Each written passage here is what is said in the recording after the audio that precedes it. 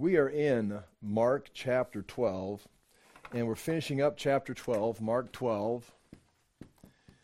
We're going to go verses here to start with, verses 12, chapter 12, verses 38 through 44. Jesus is on the Temple Mount. In chapter 13, he's going to be sitting right here on the Mount of Olives, overlooking the Temple Mount with his disciples. We'll get started on chapter 13 tonight, introduce a few things. Next week, we'll be spending time in chapter 13. But here on the Temple Mount at this time, he's been up there, he's been teaching, he's been having conflicts with the religious leaders, the Sadducees, the Herodians. He talked about the scribes. In fact, tonight he's going to address, in this account right here, there are two stories, and I think they go together. I think Mark has put them together because they're, if you want to say, two sides of the same coin, or they are polar opposites. You're going to have the scribes he is going to reject the scribes. He's going to warn, just like he warned against the leaven of the Pharisees up in Galilee. He now comes and he warns against the scribes. You can see in Matthew a little more aggressive. He's going to be calling them snakes and vipers and really coming after these scribes. And he's going to say, just like the prophets of the Old Testament, that they devour the homes of widows. And this is what we saw in Isaiah, Micah, Amos, of the elite, the rulers, the religious leaders, or even the leaders of the people who were supposed to be protecting the people, would actually become powerful and elite and begin to destroy and consume the people for their own benefits. And he's going to say that the scribes here tonight, he's going to say that they devour the homes of widows. And then that story is going to be followed by a widow who's going to come by and drop in two of the smallest coins into the offering.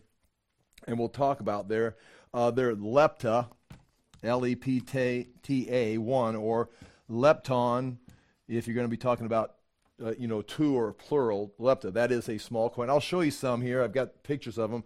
I'll pass these around, and you can see some of them that we actually have. The widow's mite, we'll describe that here in a moment.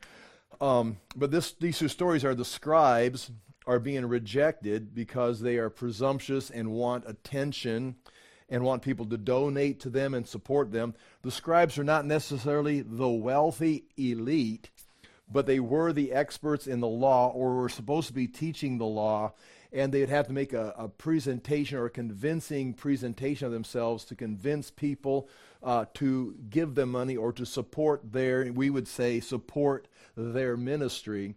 And the more they could give the facade, and that she's going to address that, the flowing robes and the seats in the synagogue, and the more being greeted in the marketplaces. If you were to come greet or come face to face with a scribe who was more skilled in the law of Moses than you were, they had greater knowledge, you would greet them, or you'd show them signs of honor. They would not have to talk to you or recognize you, but you would have to recognize them. And so this gave them a status symbol, which then would allow people to give them money, and so they could use their position to manipulate the funding, and thus, even manipulate widows to giving them things or having justified them being able to possess them.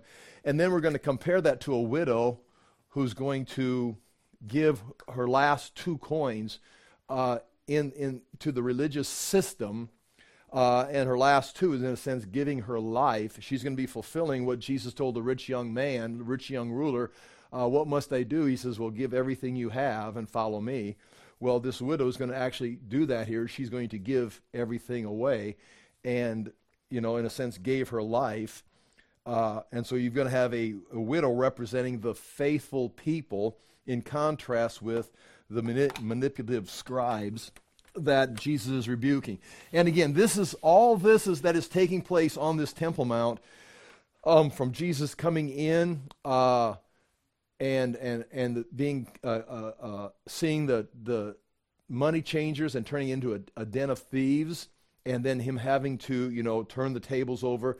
Then they ask him, by what authority you do this, and they challenge him on every level. They try to trick him. He is going to be rejecting, or we can say sitting as judge on the temple. He's already condemned the system, and this last story is almost like we could say the final straw And from that point on, Jesus in chapter 13 is going to leave the Temple Mount and never come back. And his conversation there in chapter 13 is going to be the destruction. What we see, the destruction layer there from Roman destruction, Jesus is going to talk about it and prophesy it. And that's going to come up several times in the Gospels at different times. And it's going to be something that's going to be brought out at his trial, that he says that he is going to destroy the Temple Mount, and that's going to be things that are going to be brought up. So the very fact that Jesus, part of his ministry, was talking about this destruction that was coming in 70 AD is recorded. I mean, people even say the historical record that Jesus spoke against the temple is laced throughout the Gospels in the things he said, in the accusations they made against him. And these things, all that we see, just layer after layer of him providing, at least Mark does here in his gospel, of why this temple is going to be condemned beginning in chapter 13. And so let's begin reading in chapter 12 and just read the account of starting in chapter 12, verse 41, and we'll read the rest of that chapter. But we do remember he is on the Temple Mount in all of chapter 11 and 12. Chapter 11, you've got the triumphal entry coming into Jerusalem, being welcomed as a king. He goes then up onto the temple and looks around. Nothing happens, kind of anticlimactic. Then the next day, in chapter 11, verse 12, which is the Monday of that week, he clears the temple. He also curses the fig tree. We know that's a sign representing what's going to take place to the temple. Then in verse 27, Jesus' authority is questioned in chapter 11. We talked about that. He responds in chapter 12, verse 1, with the parable about the tenants, how they're not paying their rent, and so their vineyard is going to be taken from them and given to someone who will produce the fruit and pay the rent. So they're going to lose the vineyard, and the vineyard is going to be given to someone else. All this is setting up what's going to take place in chapter 13. Then chapter 12, verse 13, they question about paying taxes to Caesar, an attempt to trick him, to make him stumble. And he responds brilliantly and amazes the people with his answer. In fact, he's winning the crowd over during this and isolating himself from the religious leaders. Sadducees in verse 18 of chapter 12, they ask him about the marriage. It's like they give him that ridiculous example of the brothers that marry the same woman and how there's no resurrection. Jesus says they do not know the scriptures, that they're in error. Then one of the scribes, after they hear Jesus' answer again, one of the scribes apparently comes up in chapter 12, verse 28. We saw that last week, and says, "What is the greatest commandment?" And Jesus answers again brilliantly, and sums up the law in a typical fashion of the rabbis were asked to sum things up in a very simple form. Jesus does a very good job. Love the Lord your God, love your neighbor as yourself. And then those are the first two. And then Jesus ends the last part here in chapter 12, verse 35. He asks them a question and asks them to explain Scripture. And if they could explain that Scripture, when David calls the Lord his son, if they could answer that, they would be able to wrap their mind around the fact that Jesus is the manifestation of the Son of David, the Messiah, just as Scripture was able to predict. But they could not explain it. And it says, in a sense, they were amazed, but no one dared ask him any more questions because, he was out of the league. And probably every question they challenged him with, when he responded, he looked more brilliant. He looked more in control, looked like he knew more than they knew, that they did not dare challenge him because he would make them look foolish, but he also was gaining a foothold. They had to stop the debate. And that leads us to where we're at tonight, chapter 12, verse 41. It begins I'm reading the NIV, the English Standard Version's on your notes. Jesus sat down opposite the place where the offerings were put and watched the crowd putting their money into the temple treasury. Now, very quickly, he's still on the Temple Mount, but now he places himself in a position. He sits down, and he's looking into the women's court. That's where the money was collected. And there's these, what they call shofar-shaped, like almost we'd call them trumpet-shaped.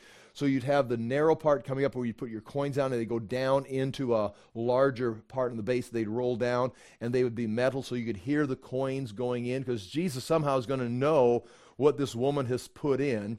And it could be the conversation she's having with the priest that's looking after those different depositories or receptacles, or he can tell by the sound of the coins, and people are putting in large amount of coins. You can hear the coins go in, tell by the size of the coins. But he's sitting there. Jesus sat down opposite the place where the offerings were put and watched the crowd putting the money into the temple treasury. Many rich people threw in large amounts. You could hear it. You could see it. You could even hear conversations, possibly between the priests that are overseeing it. But a poor widow came in and put in 2 very small copper coins worth only a fraction of a penny. We'll come back and look at that. But you see, that's the part about the widow. But if you go back to chapter 12, when he just finishes this discussion about whose son is the Christ, in verse 37, David himself calls him Lord. How then can he be his son? The large crowd listened to him with delight. So they're listening to Jesus answer questions, ask questions. And as he taught, verse 38, Jesus said, watch out for the teachers of the law. Watch out for the teachers of the law or the scribes. These are people that are going to put themselves into a position. They are not naturally priests. They are scribes. They are going to be claiming to be experts in the law. And he says, watch out for them. And this is Jesus, again, warning the people about their teachers. Watch out for the teachers of the law. They like to walk around in flowing robes. Now, there's a list of things here.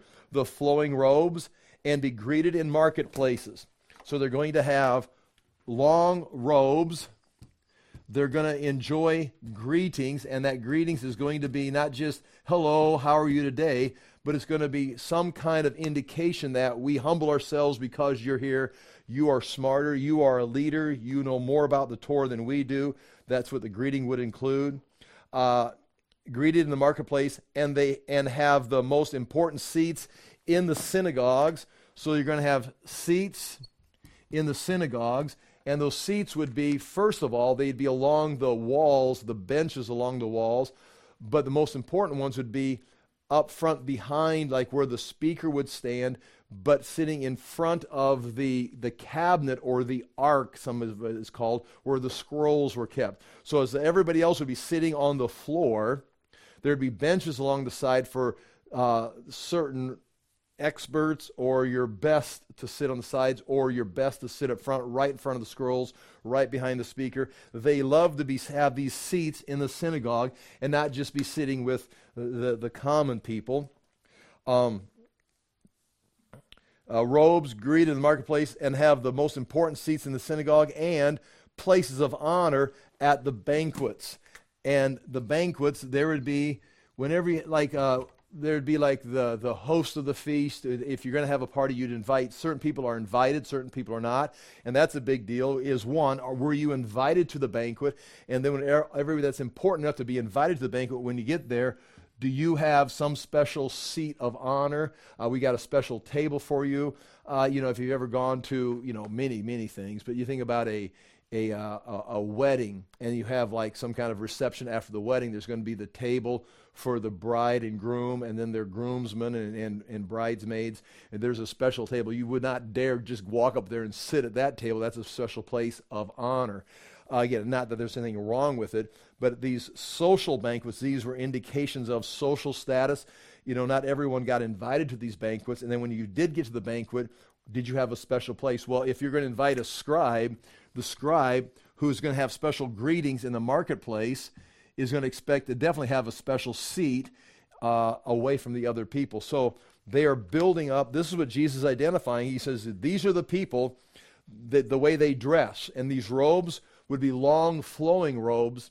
In a sense that the flowing robe would indicate some kind of royalty that someone would wear, as a position. They were trying to imitate priests. A lot of times the priestly garments were like this. And so the scribes are, in their own sense, trying to imitate the priesthood with their own personal wardrobe. They have the greetings, the seats in the synagogue, seats at social banquets. They devour widows' houses and for a show make lengthy prayers. Such men will be punished most severely. And so they're going to use people like the widows, if they can, they'll justify. I guess, we think about today, scammers, stealing from widows and scamming widows. These scribes would be almost the equivalent of our modern day scammers sending out junk mail. And we could tell you stories, and you know stories yourself, of ministries. And there are very good, legitimate ministries around the world and across the nation, but some ministries fall right into this, or some people fall right into this, if they can write the moving, manipulative letter and have you somehow give. And in society, sometimes widows are, in a sense, the weakest, especially here. They're destitute depending on their inheritance. It's not like they could go get a job. They're dependent on what they have. But if a scribe could write a letter, make a presentation, or use these things to manipulate, Jesus is the one who says it right here. He says, they devour widows' houses and for a show make lengthy prayers. In other words, they'll go out and make a lengthy prayer just to impress you. Oh, look how righteous, look how close to God they are. Look there, they've really got an important ministry or whatever, and it's all appearance.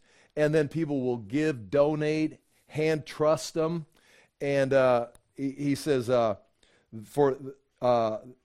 make lengthy prayers. Such men will be punished most severely. So all this that these scribes are doing is going to result in, you can see in the Greek, greater punishment or abundant punishment. Now the woman, the widow, who's going to drop in the coins, she's given more than anyone and is going to be rewarded for her punishment. So these people who look like they've got their act together, Jesus is saying, don't follow this model. The model you want to follow is the widow who is giving all that she can and is getting nothing back. But these people are playing the game and getting a lot of things, including recognition, places of honor, widows' houses. They're gaining in this age, this world. Let's just continue reading. We'll go back through the notes here and look at some details. Jesus sat down opposite the place where the offerings were put. This is where he goes, and in the women's court, which is the first court on the outside, and there's receptacles were being put. They'd be brass. They could hear the coins in them. And watch the crowd putting their money into the temple treasury. So people are coming by, and we'll look at what options they had to give money to. Sometimes it was a free will offering. They had certain choice they could give money to. You may have been in a church somewhere where you would write on your offering envelope what you wanted the money to go to. If you wanted to go to the youth, or if you wanted to go to the pastor's salary, or if you want to go to the new library, you could identify where you wanted the money to go. They had something similar to that where you could put your money. Some of it was required. You needed to pay your temple tax in this. There'd be priests again watching over these offerings and advising, giving advice. It says, many rich people threw in large amounts, but a poor widow came by and put in 2 very small copper coins. They're the lepta, worth only a fraction of a penny. Now that's a good way of translating it. It's worth 1/64th of a denarius. A denarius was equal to 1 day's wage. One of these coins was worth 1/64th of a day's wage. So we're talking somewhere between 6 to 8 minutes. That's what a denarius would be worth. 6 minutes of earnings. And if you figure that out, like you're making $3.50 an hour, it could be worth, not like a penny or 2 pennies. If you're making $3.50 an hour, $3.50 an hour, it'd be worth something like 50 cents. If you're making like $14 an hour, it could be up to $2. So it's basically some loose change. You could, swing through McDonald's and maybe get a sandwich or something. It's not much, but it's not just like what we'd say just 2 pennies. It's a 64th of a denarius, so it's 1/64th of an 8-hour day's work if we put it in our terms. So I'd say somewhere between 50 cents to $2, depending if you're making $3.50 or $14 an hour, somewhere in that range. It's much more than 2 cents or 2 pennies in our world today. But it is still the smallest coin, and I'll show you some samples here in a moment. Calling his disciples to him, Jesus said, I tell you the truth. So he's making a proclamation. He's calling them to make an announcement, and then he begins, I tell you the truth, this poor widow has put more into the treasury than all the others. They gave out of their wealth, but she out of her poverty put in everything, all that she had to live on. So he knows, Mark knows, and because Mark was probably not there, but he heard from Peter what she'd put in. They may have heard the amount of coins going in. They might have heard the discussion. You could just say Jesus just knew because he's God what she'd put in there. But there's probably it's a public place, so there's some kind of indication, because a lot of people were coming by and they'd make a show of how much money, how many coins they were putting in. And she came by with something very little, and as it goes tinkle, tinkle down in, it's pretty clear how many she put in and what size of coin it was that she put in. Now, we'll talk about that here in a moment. Let's go back to the notes. And first of all, I think it's intentional that these two stories go together, and that's the first point there. Mark 12:38 through 44 are two stories that have a contrast. The rich religious crowd will be accused of devouring the homes of widows, and then a poor widow comes by and gives all that she has. And it's interesting that the scribes are accused of devouring widows' homes, and then the story that follows is a widow giving all she has into the religious system. And you kind of wonder, is that intentional? You devour widows' homes. Well, look, here's a widow being devoured right here. So in one sense, she could be seen as a victim, but then on the flip side, she can be seen as a hero of faith, knowing what's valuable is to support and give, but yet in the system she's giving to is itself corrupt. And so there you've got the intention of the heart and the faulty system, and she's going to be rewarded, but this system is going to be taken down, which is what chapter 13 is about. I've got the Greek text in there for you to see the Greek text on all of them. I just read through the notes. I'll read first the English Standard Version. And in his teaching, he said, beware of the scribes who like to walk around in long robes and like greetings in the marketplace. Warn against the scribes. The scribes were experts of the law. I've got all that written down right here. Josephus describes the scribe as one who played the part of an interpreter of the law of Moses. Signs, they got them all written down there that they were warned of. They have long robes flowing for ceremonies and festivals, or royalty, or like priests. Greetings in the marketplace. The Talmud says that a person must greet one who is greater in knowledge of the Torah. Point C on 3 on page 1, the best seats. I described that for you. Place of honor, banquets.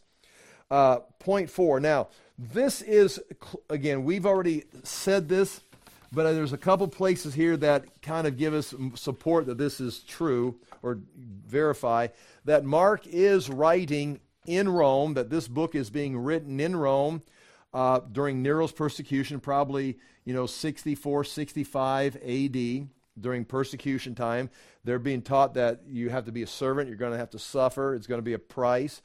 And it's written to believers or Christians in Rome. And that is who this is addressed to. And then, of course, from there it's circulated, like Matthew, Mark, Luke, John are written at different locations for different groups of people. They were then collected. But one of the things you can see that this is possibly, which is from the account of Josephus, look at point 4 on page 1.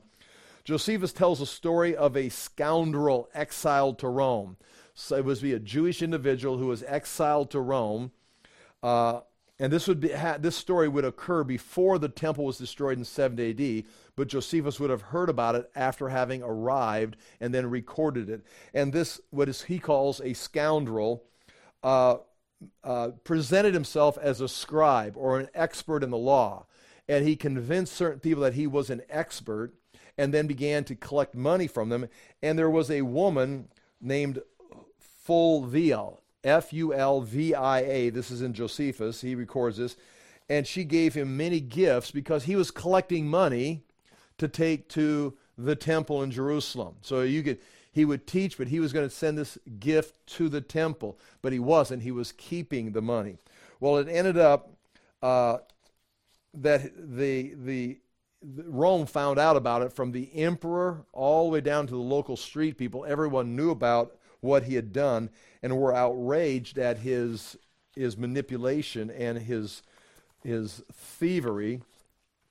And so that story was embedded in the Roman culture at the time, and we don't have any direct connection, but that's the facts. Josephus says that was well known in Rome when he got there, about a Jewish scoundrel who was collecting money from people, especially a widow, who broke her and took all of her money, and he didn't send it to the temple, he just kept it. Well, then here he comes, and the scribes are put in the same category, so they would have a story that was in their immediate memory of what the scribes had done, were doing in Jerusalem, kind of gives them a perspective. Point 5 on page 5, and this is, again, we've seen this on Tuesday nights especially. Point 5, the Old Testament prophets often rebuked the elite or the leaders, especially the religious leaders, for preying on widows. Here's just 4 quick examples. You've got the poor and the elite are using the poor for their own benefit. It's a sign, we've talked about it for years, of the 4th generation, the 4 cycles of discipline.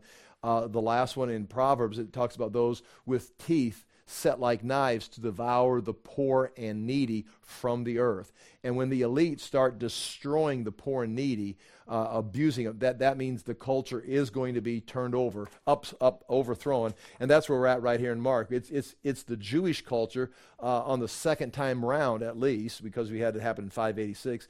Now again, these scribes are playing into the culture where they're using their position to devour widows' homes.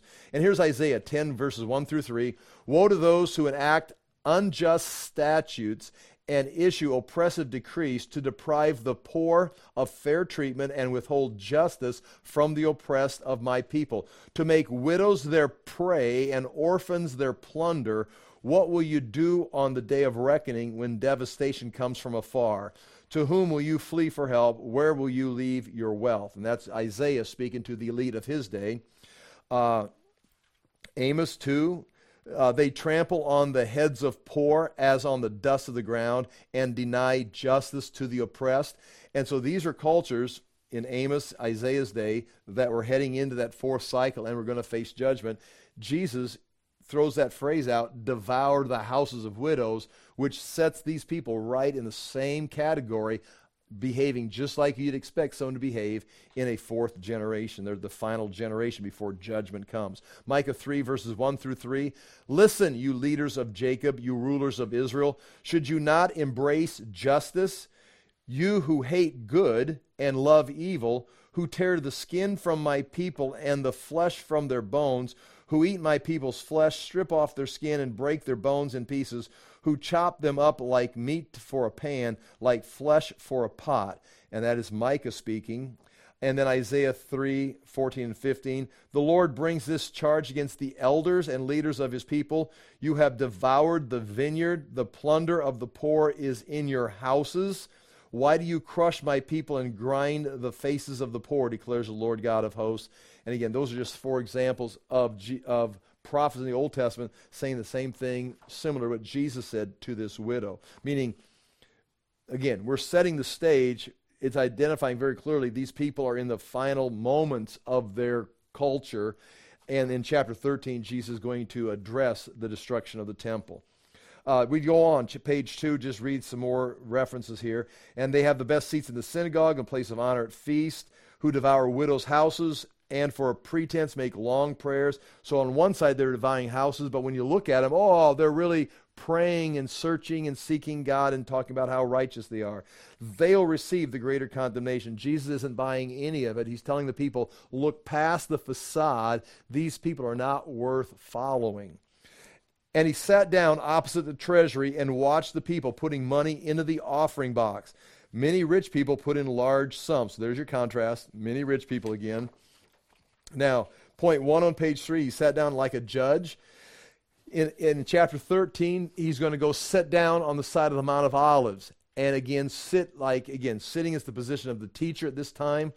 But also sitting was the position of a judge or a ruler. So he's sitting there, in a sense, judging the giving of money. He's going to leave the temple, go sit on the Mount of Olives, and almost from this perspective, we're not sure where he was at on the Mount of Olives, but this would be close to what he'd be looking at right here, either further down the hill or back. He's looking right here and is going to then sit and pronounce judgment on the city, which he's been doing throughout. I mean, it's not like a new revelation.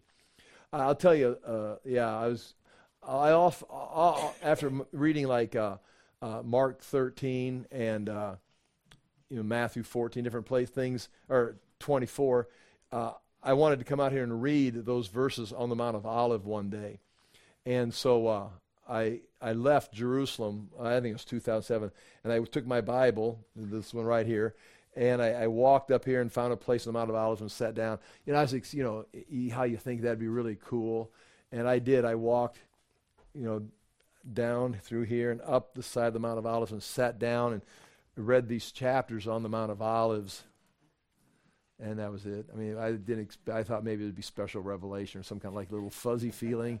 It's like I thought that'd be cool. So I went out there and I did it, and I read them, and then I walked back. But anyway, I did sit right here and read these verses, kind of expecting some kind of like, okay, now I really understand. But it was reading my NIV on the side of the Mount of Olives. But anyway, I did that. But that's where Jesus is going to be, and it's right there. Some points on page 3. Besides the temple being a place of worship, it was the place where treasuries were brought. There's a lot of money in the temple. In fact, Nero, if you're looking at that Josephus book, it talks about Nero began the Jewish wars because he had ran out of money, and he wanted the temple, he wanted the treasure in the temple in Jerusalem, and so he kind of sent people there to kind of begin pursuing this, and the Jews aren't going to just hand it over, which is part of this whole Jewish war thing. It's going to lead to destruction, but they wanted what was in the temple, and so there's a lot of money coming in. All the money was gathered.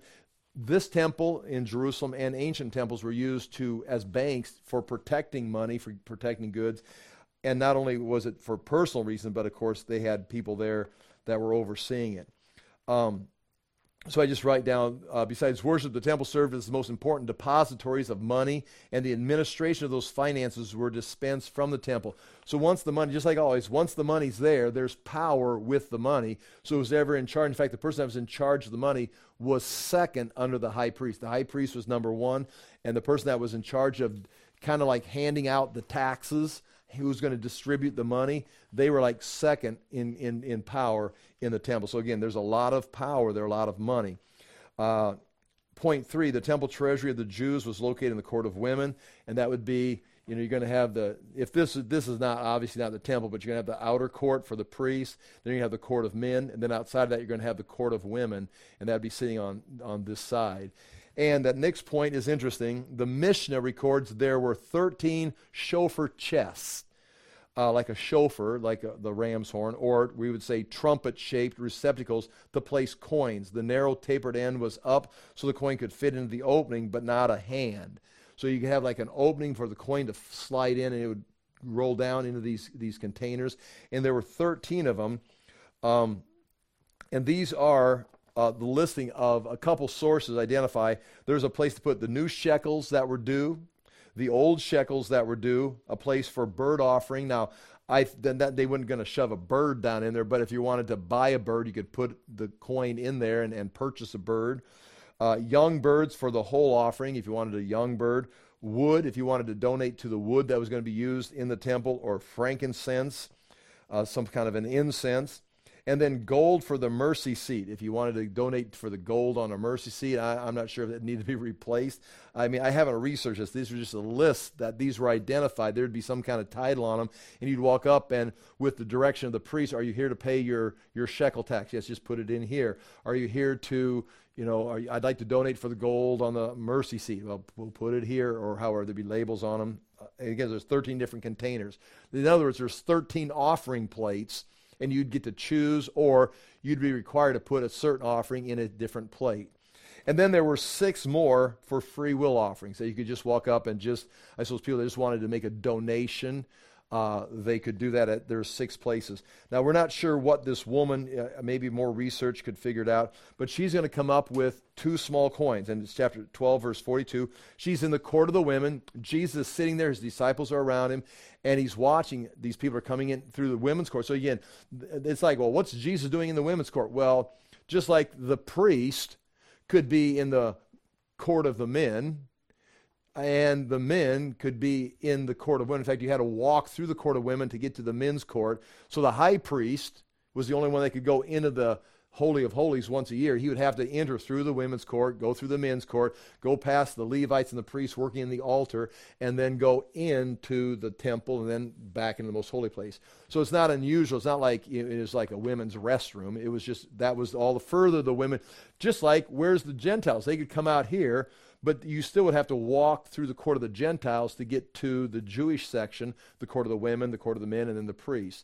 So again, and as we'd seen, the Jews had messed up the court of the Gentiles by turning it into a shopping mall and to make money. So the fact that Jesus is in the court of the women is not unusual, just that he sat down opposite where they put all these receptacles. He was sitting there watching people donate money. He could probably hear conversations because the priest would be talking to people. You could hear the metal coins in the metal containers.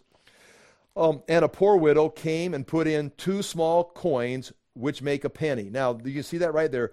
And a poor widow came in and put 2 small coins, which make a penny. Now, that's your English Standard Version translation.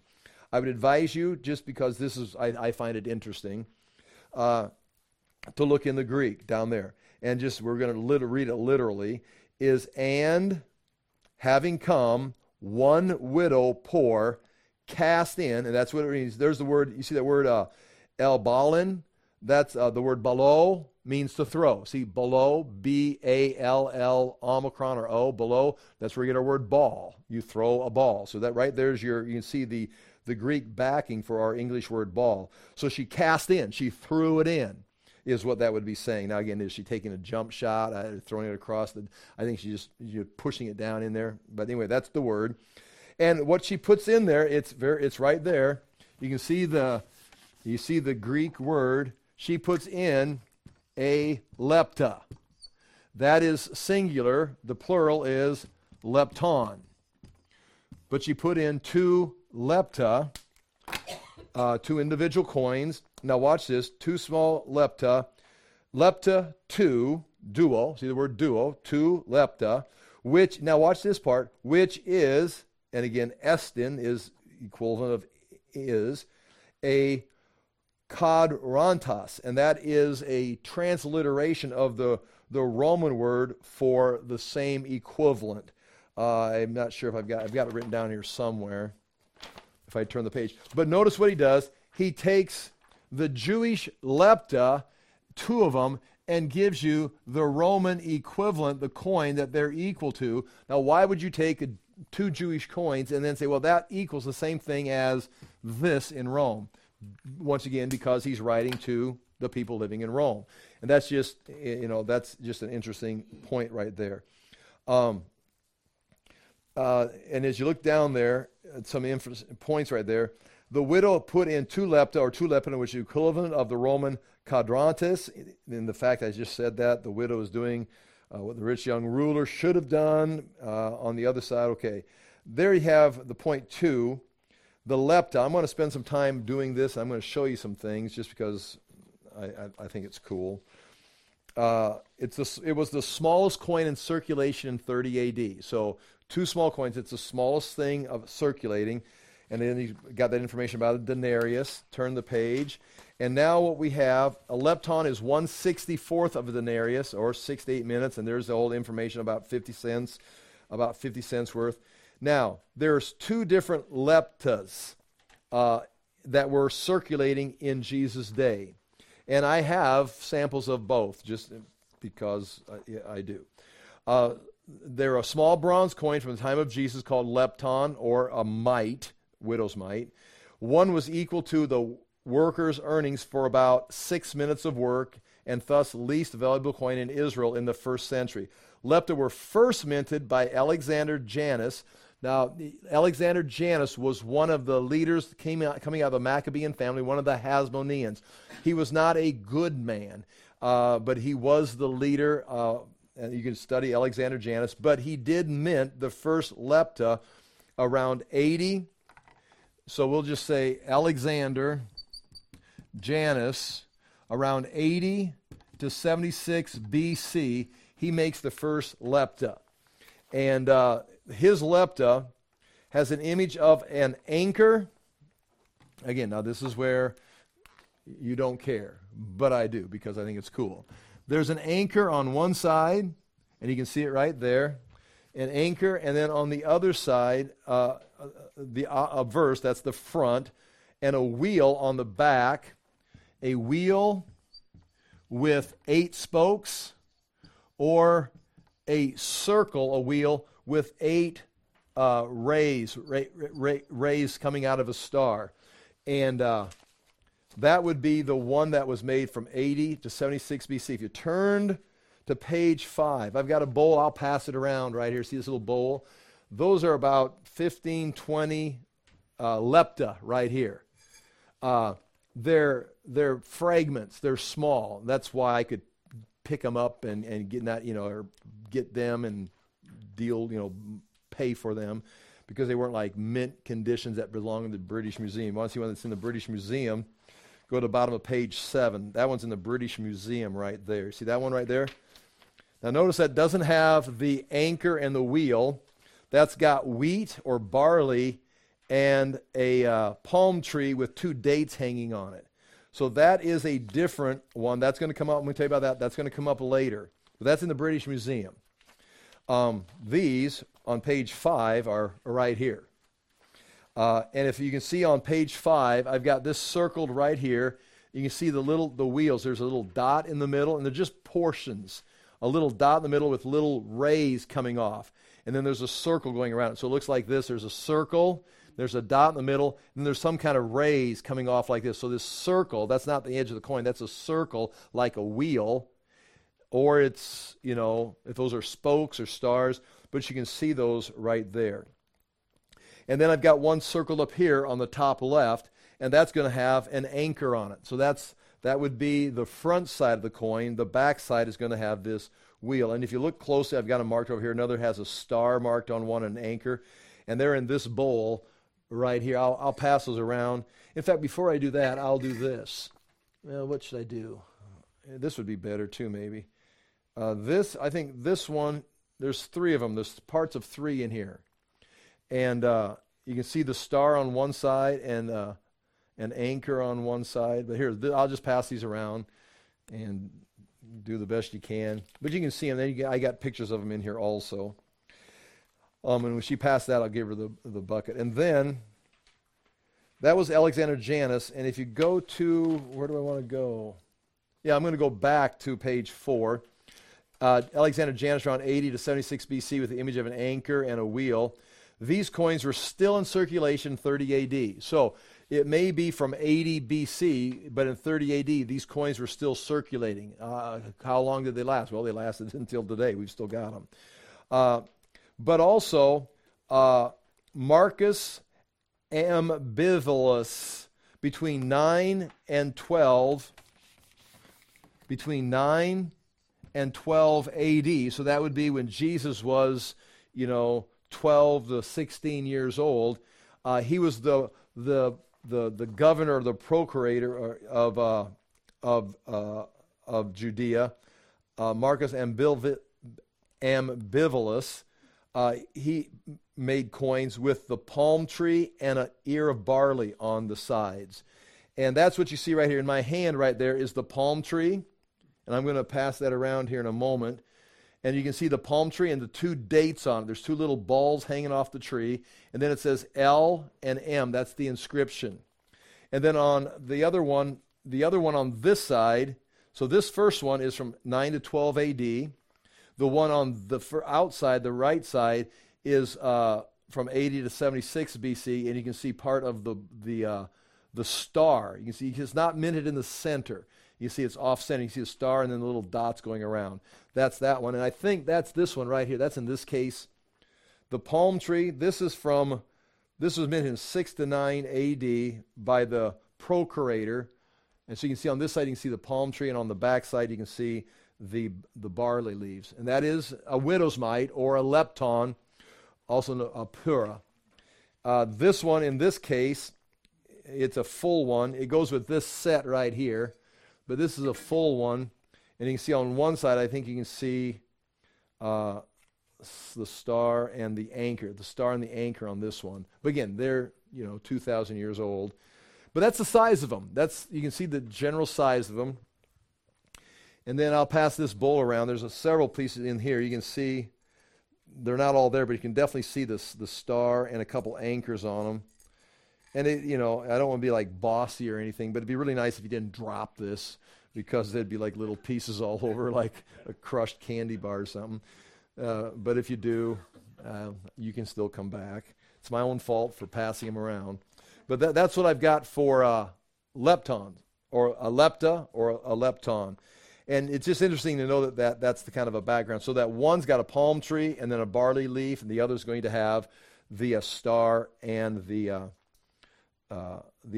anchor. And those were in circulation. We do not know which ones, if it was the 80 BC or the 9 AD coin she put in, but those were the lepton. And again, if you were going to work all day, you would get, 64 of those. It'd be like getting paid, in pennies, except a little bit better, because I think pennies are worth less in our monetary. That is, again, the widow's mite. If you turn to page 6, you can see at the top of page 6, you can see the Marcus Ambivalus, 9 to 12. That's the one you're looking at right there. The one that's being passed around right there. There's the tree. That's mine. I took that picture. And there it is again in a display case I've got downstairs. And then on the top of page 7, I've got the same coins that are in that bowl. Yeah, be careful with my bowl. The same coins are laying on my desk right there. You can just see it. It's kind of fun because you can see the stars. You see how they're different bits and pieces of them. And then on page 7, that is the 9 BC, 9 AD. That's in the British Museum. So this one is in the British Museum. It looks very similar to this one right here that you've got in that one case. So that's in the British Museum. That one's right there on the table. Okay, and then just kind of looking at this right here, page 7, and he called his disciples to him and said to them, "Truly I say to you, this poor widow has put in more than all of those who are contributing to the offering box." He calls it the offering box. And again, he's now talking about if you're giving out of your abundance, it's not costing you anything. Once again, this comes back to Mark's theme of the ideal of a service, or being the least, or giving all. And it's the ideal is if it's easy for you and you can have your own life over here, it's really not service. If you got your own, power over here, you're not released. Or if you got all this wealth over here, well, look how much I gave. Well, yeah, but look how much you've got. You haven't really served or abundantly. You've just kind of played both sides of the fence. And he's talking again. And this is his last teaching. Before we go into the Olivet Discourse, this is his last teaching. Again, kind of summarizing and contrasting this woman of faith and these religious leaders who are really doing destruction. And chapter 12, verse 44, "For they all contributed out of their abundance, but she out of her poverty has put in everything she had, all she had to live on." So, the first story tonight, they're all flowing robes, a lot of attention, and they were going to have abundance of punishment. She has nothing. In fact, she's given all. In fact, if these are her last 2 coins, the idea, if you want to push it, it isn't in the text. This would be implicit. She gave those coins, and now she's destitute. She's broke. She's got nothing. She is going to lose everything, and she is going to have then great reward. And so the contrast there is obvious. Here they've got everything, but they're facing abundant punishment, especially in their deceptive state. She has great reward, but here is a widow that has nothing, no money, doesn't have enough for her next meal. And that is the contrast here. That's the way he ends this issue, is and he warned them, do not be deceived by these people. You've got to be able to look past, just because you're rich doesn't mean you're evil, but this richness and this popularity can cover up what's really going on, just like poverty and being destitute and not having a huge influence can really cover up a person of great faith in another dimension. Now, with that being said, I'm going to introduce chapter 13, and this becomes confusing for a variety of reasons, but I think, again, I'll teach it. Now, we'll spend more time the next couple weeks. But I'll begin chapter 13. After all this has taken place in chapter 12, all the conflict and Jesus identifying, these are the scribes, the religious leaders, don't follow them. Here's this poor widow. She's the hero of the chapter. Again, be careful with the scribes, because right before this, a scribe asked him a question, and the scribe complimented Jesus. Jesus complimented the scribe, and they were mutually in agreement.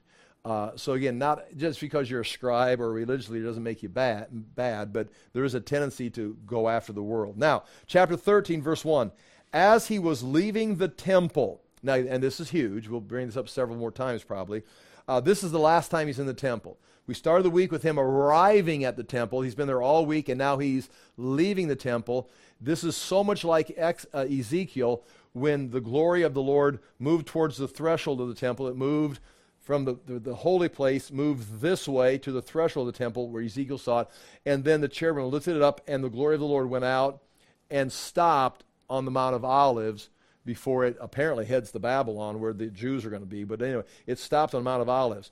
Well, Jesus is, if it's intentional on Jesus' part, I would think it is, and Mark recording it, are the Romans going to pick this up? I mean, if you're a Jew, you know, because it's the book of Ezekiel.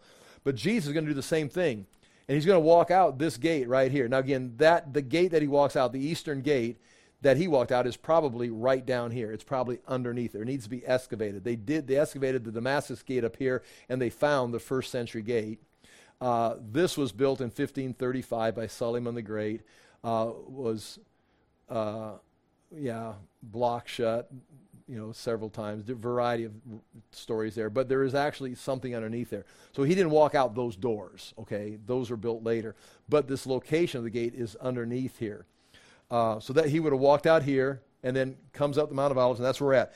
As he was leaving the temple, one of his disciples said to him, "Look, teacher, what massive stones, what magnificent buildings." We'll spend more time next week talking about those stones and how magnificent it was, just to get some perspective. But one I want to point out right here, on a casual reading of this, you may think, well, no wonder, these guys are from Galilee. They've been fishing their whole life, and the first day they're in Jerusalem, it's like, whoa, they're in Disneyland. Isn't this a cool place? Or they've gone to the big city and they've seen the Sears Tower. It's like, this is really a big building. That would fly if you're ignorant of the scriptures. But these people they're Jews. They've come and gone out of Jerusalem. This is not the first time they've seen the temple. Jesus has been on the Temple Mount potentially at least 3 times for the Passover, maybe a 4th time. So it's not like these are kids from the country that came to the city. That might be true. I mean, that's one way of reading it. But if this is, they've been here all week. So I mean, maybe that's your first impression, but they've been here all week. They've looked at it. Jesus walked around. I think they're familiar with it. Does this mean something other? Look, teacher, what massive stones, what magnificent buildings. Now, what potentially this could be is they're still thinking he's going to be the king.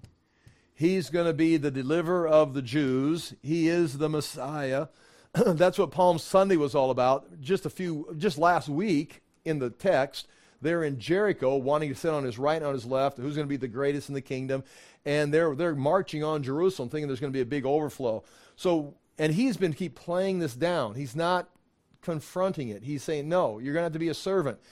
And the great stones, this was a great building. This was the pride of the Jews. People, they say, if you've never seen this, you've never seen a great building. And in the ancient world, this was one of the great buildings. Herod spent, they were still finishing it in 66 AD when the Jewish wars, so they're still working on it, and they've been working on it since, 18 BC or so. So this idea of the great stones, the great building, how magnificent it could be, possibly, think about this, they're talking more about nationalism. Look, you can't be trashing this place. I mean, look at this. This is going to leave a mark. The world is going to come here. We will not be forgotten. This place, Rome may be here today, but Rome won't be here forever. And you or us, the Jews, whoever, this is going to leave a mark. And Jesus is like, no. You're missing my whole point. There's not going to be one stone left of. There's nothing going to be left of this. This is nothing. And then you go back to his parable. The stone the builders rejected is going to be the cornerstone or the capstone. What stone? It's like we've already got a building. No, you're rejecting the cornerstone. What cornerstone? The cornerstone of the new temple that's going to replace this site right here. Which is, if that's the correct interpretation, you can decide. But nonetheless, that's exactly what's going to happen. This temple is going to be torn down. It doesn't matter how great the stones are, it's not standing. And the cornerstone of the future temple has just been rejected by everyone on there. The crowds are amazed, but by the end of the week, they're going to be crucifying him, and the cornerstone is rejected. And so with that in mind, and also, it's again, I read this in a commentary. I don't know. Look in verse 3. As Jesus was sitting on the Mount of Olives opposite the temple, see? Jesus was sitting on the Mount of Olives opposite the temple. So he's got this view. This view hasn't changed. I mean, it looks different, but the heights, we got to assume they're similar. Opposite the temple. Look, Peter, James, John, and Andrew asked him privately, tell us, when will these things happen? Notice they're named. You got your typical Peter, James, and John, but throws in Andrew. You got your two brothers. Two sets of brothers. These are the two groups of fishermen that were called. But the point I'm making here is their names are mentioned very clearly. Someone remembers who was there asking this question. But when you go back, it says, chapter 13, verse 1, as he was leaving the temple, one of his disciples said to him, look, teacher, what massive stones, what magnificent buildings. This is something we need to respect, we need to use. It's like this is, now again, and there's no one, who was it? I mean, surely someone remembers. I mean, it's right here. Who said this? Now again, this is now speculation. It is worth considering. This sounds like someone that is a very materialistic, whose name is going to be scratched. It's like we're not going to remember it. Again, you don't need to accept that. But this would be something Judas, who's wanting to push Jesus, wanting to become, this leadership, wanting to go this direction. He's going to say, hey, look at this place. By the end of the week, he's going to be the one who wants to sell the perfume and have money instead of just dumping it on Jesus' feet. And Jesus rebuked him for that. So again, there doesn't say anything like that. But this disciple, whoever says this, whoever's drawing attention to these buildings, their name is not mentioned. Again. And they're saying some massive stones, what magnificent buildings. And Jesus says, do you see all these great buildings? Not one stone here will be left on another. Every one will be thrown down. Now, that is the case right here. Now, again, this is touchy stuff right here. Oh, shoo. The buildings, these buildings, there's not one stone left. Not one stone left. Okay, so this right here, as I've said, and you can look in the Jerusalem book, this southern wall, I've got lines drawn on here showing you the original Herodian stones. These stones down here were there in Jesus' day. They got knocked over, and then they've rebuilt them up during the years. Actually, the Muslims built it back up because the Christians never messed with it. They just liked it being destroyed, apparently. But you can still see Herodian stones, and you can see it in the Jerusalem book very clearly. So not every stone of the temple complex was turned over, but it is a bare rock. There's nothing on the surface left. The temple, the buildings, the royal stoa over here, Solomon's colonnade that goes all the way around, all that is gone. So in a sense, Jesus was accurate. Some would say, well, we're talking about the temple. He's talking about all the Herodian stones. And then there's some goofy teaching out there. I'll say it's goofy, but you may want to consider it. Is they say, no, this was not the Temple Mount. This was built by the Romans as a fortress. And the actual temple is over by the city of David. And you can't find it because there's not one stone left upon another. And they got a whole theory on that. And many people have asked me, well, isn't the temple down over the city of David, which is just right here? And it's like, well, I think we've got enough evidence that this was the actual location. But it is a stumbling stone when it's like, when you say, well, and it bothered me. The Western Wall, I went there this is the only part of Herod's temple that was left. And it's like, well, I thought it was destroyed. And then you get there, and everybody's talking about it being the only part of Herod's temple left, and it's the retaining wall, as we talked about before. Here's the temple sitting on the Temple Mount. The Western Wall is this section right here. But these Herodian stones go all the way down here. You can see them. I got tons of pictures here. You can see them all the way along this row. You can see them all the way along here, up here. You can see them all the way along the Western Wall. You can see so this Western Wall is just right there. It's just a close place to where the temple was. The closest place, you got to go in the Western Wall temple, Western Wall tunnels. And right here, there's a gate. Was it Warren's Gate? I have to remember. That's the closest place a Jew can get, or anyone can get, well, a Jew, because Muslims can go inside the Dome of the Rock, can get to the most holy place. So you got to go here to be as close as you can to where the holy place was. But not one stone left upon another. I think we're talking about the complex, or just the general idea that it's destroyed, even though there's stones still standing there. Now, what begins to happen here is at verse 3, as Jesus was sitting on the Mount of Olives opposite the temple, Peter, James, and John and Andrew asked him privately, tell us about when these things will happen and what will be the sign that they are about to be fulfilled. And what ends up happening here, and I'm going to say this, and then I kind of got it broken down there a little bit on the title there, of the references, is there's two conversations taking place here. And you don't have to accept this, but you've got to make your way through this somehow. The question is the temple destruction. When will it be taking place, and what's it going to look like? And that's going to be 70 A.D., and then there's going to be the coming of Christ, with the Parousia, the coming of the Messiah, and that is going to be the end times. We'll just say end. And within here, these questions are going to be answered. They're not, you can't put them together. And again, I'm not saying I've got this right. I've taught this many times, and I'm always making adjustments as I read through this. But what you've got here, I would say, if you look on the top of your page right there, Mark 13, 1 through 13, go down to verse 13. All that first part, chapter 13, verse 5, Jesus said to them, watch out that no one deceives. Now, he's going to say that like 4 times. One of the keys here is do not be deceived, and you do not know. I mean, the more I look at this, the more I look back at all the teaching I've done on timelines and all this detail, at the end of the story, you don't know. Yeah, but look at all the work I've done. Right. And you missed the verse that says you don't know. It's like, I don't want to read that verse. I want to read about the parts I know. It's like, well, the point is you can't put it together the right way. And again, that's humbling as a teacher. Like, well, I'm not smart enough. No, it's not possible. It's not revealed. It's beyond. Just like Paul went to the third heaven and saw things that he can't express. Well, did you see him? I was looking at him. Well, tell us about him. I can't. And here's Jesus' words on this. Well, explain it to us. Well, you can read it as well as I can. I don't know. But clearly, I would say verse 5 down through verse 13 verse 13 is going to be answering this question. You cannot you're going to make a mistake if you just rush right into the tribulation.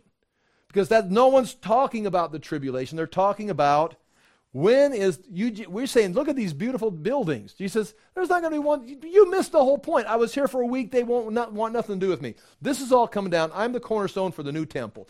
Let's leave. It's like, but it's beautiful. They said, well, when is this going to happen? So he's going to have to answer, when does this take place? But they're also looking up for the Messiah, and they think somehow this is going to tie into the end. Now, again, there's this long period of time between these two events, but he's going to then begin in verse 14. If you look right here, verse 14, when you see the abomination that causes desolation standing where it does not belong, and then Mark must have added, let the reader understand. Meaning, I'm writing this down. You need to focus on this. That we're not talking about, again, I'm not sure what he means by, the reader understand. But right there in verse 14, we switch to here. And that 14 is going to continue down to I've got right here, 27. And then at verse 26, at that time men will see the Son of Man coming in clouds with great power and glory. Now, if you're a preterist, you're going to read this whole thing. It's got to take place in 70 AD. So you got to somehow have the Son of Man coming in clouds of glory in 70 AD. And if you want to do that, you can, but you're shoving this into 70 AD just like sometimes I have taken 70 AD and tried to shove it into the end times. They're two different times. But then in verse 28, it goes back to here. So if you finish verse 27, and he will send his angels to gather his elect from the four winds and the ends of the earth from the ends of the earth to the ends of the heavens. That ends this part. And now he's going to go back to here and give you an example. Now learn a lesson from the fig tree. As soon as the twigs get tender and its leaves come out, you know that summer is near. Even so, when you see these things happening, what was talking earlier in the chapter, then you'll know that it is near. I tell you the truth, this generation will certainly not pass away until all these things have happened. Heaven and earth will pass away, but my words will never pass away. You guys are going to see those verses, chapter 1 through 13. You're going to see that. And then, that's the end of 70 AD, and then he goes on, and goes back to verse 35. Therefore, now we go back to the end times. Now this is advice for you and me. After this happens, what do? Well, therefore, keep watch, because you do not know when the owner of the house will come back. Meaning, he's basically telling you when 70 AD is going to happen. When you see Jerusalem surrounded, there it is. But after that, okay, now you don't know. Whether in the evening or at midnight or when the rooster crows, that's not talking about the Romans, that's talking about Jesus returning. Doesn't want to find you sleeping. What I say to you, I say to everyone, watch. And so I think we can, and I've begun doing it, I will do a better job next week, divide this, and you can do the same thing in Matthew and Luke, divide it into, is he talking about 70 AD, or is he talking about the end? And there's some clues within there, more than I've given you, that you can see. And one of the phrases is going to be these things. He says, these things. When you see these things, these are the things you're going to, but he's also going to have disclaimers. When you see this and you see this, it's nothing. He's going to have this. When you see nation rising against nation and you see this and famines, the end is not yet. It's like, yeah, but this looks catastrophic. Yes, it does.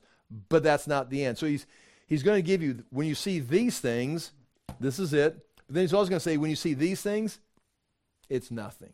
That's world history. That's the way the world looks everywhere, every day, to somebody's perspective. The sky is falling. Not today, not in West Des Moines, but somewhere in the world the sky is falling. Maybe Taiwan. I don't know. Okay. I'll pray and we're done. Father, we do thank you for the chance to look into your word. We ask that we would handle it diligently, that it would affect our lives, not just the things we know and understand, but the way we live and the way we think and apply your truth to our lives. Again, we do thank you for the chance to know Jesus Christ, to have the Holy Spirit, and have fellowship with other believers. In Jesus' name we pray. Amen. Thank you for being here.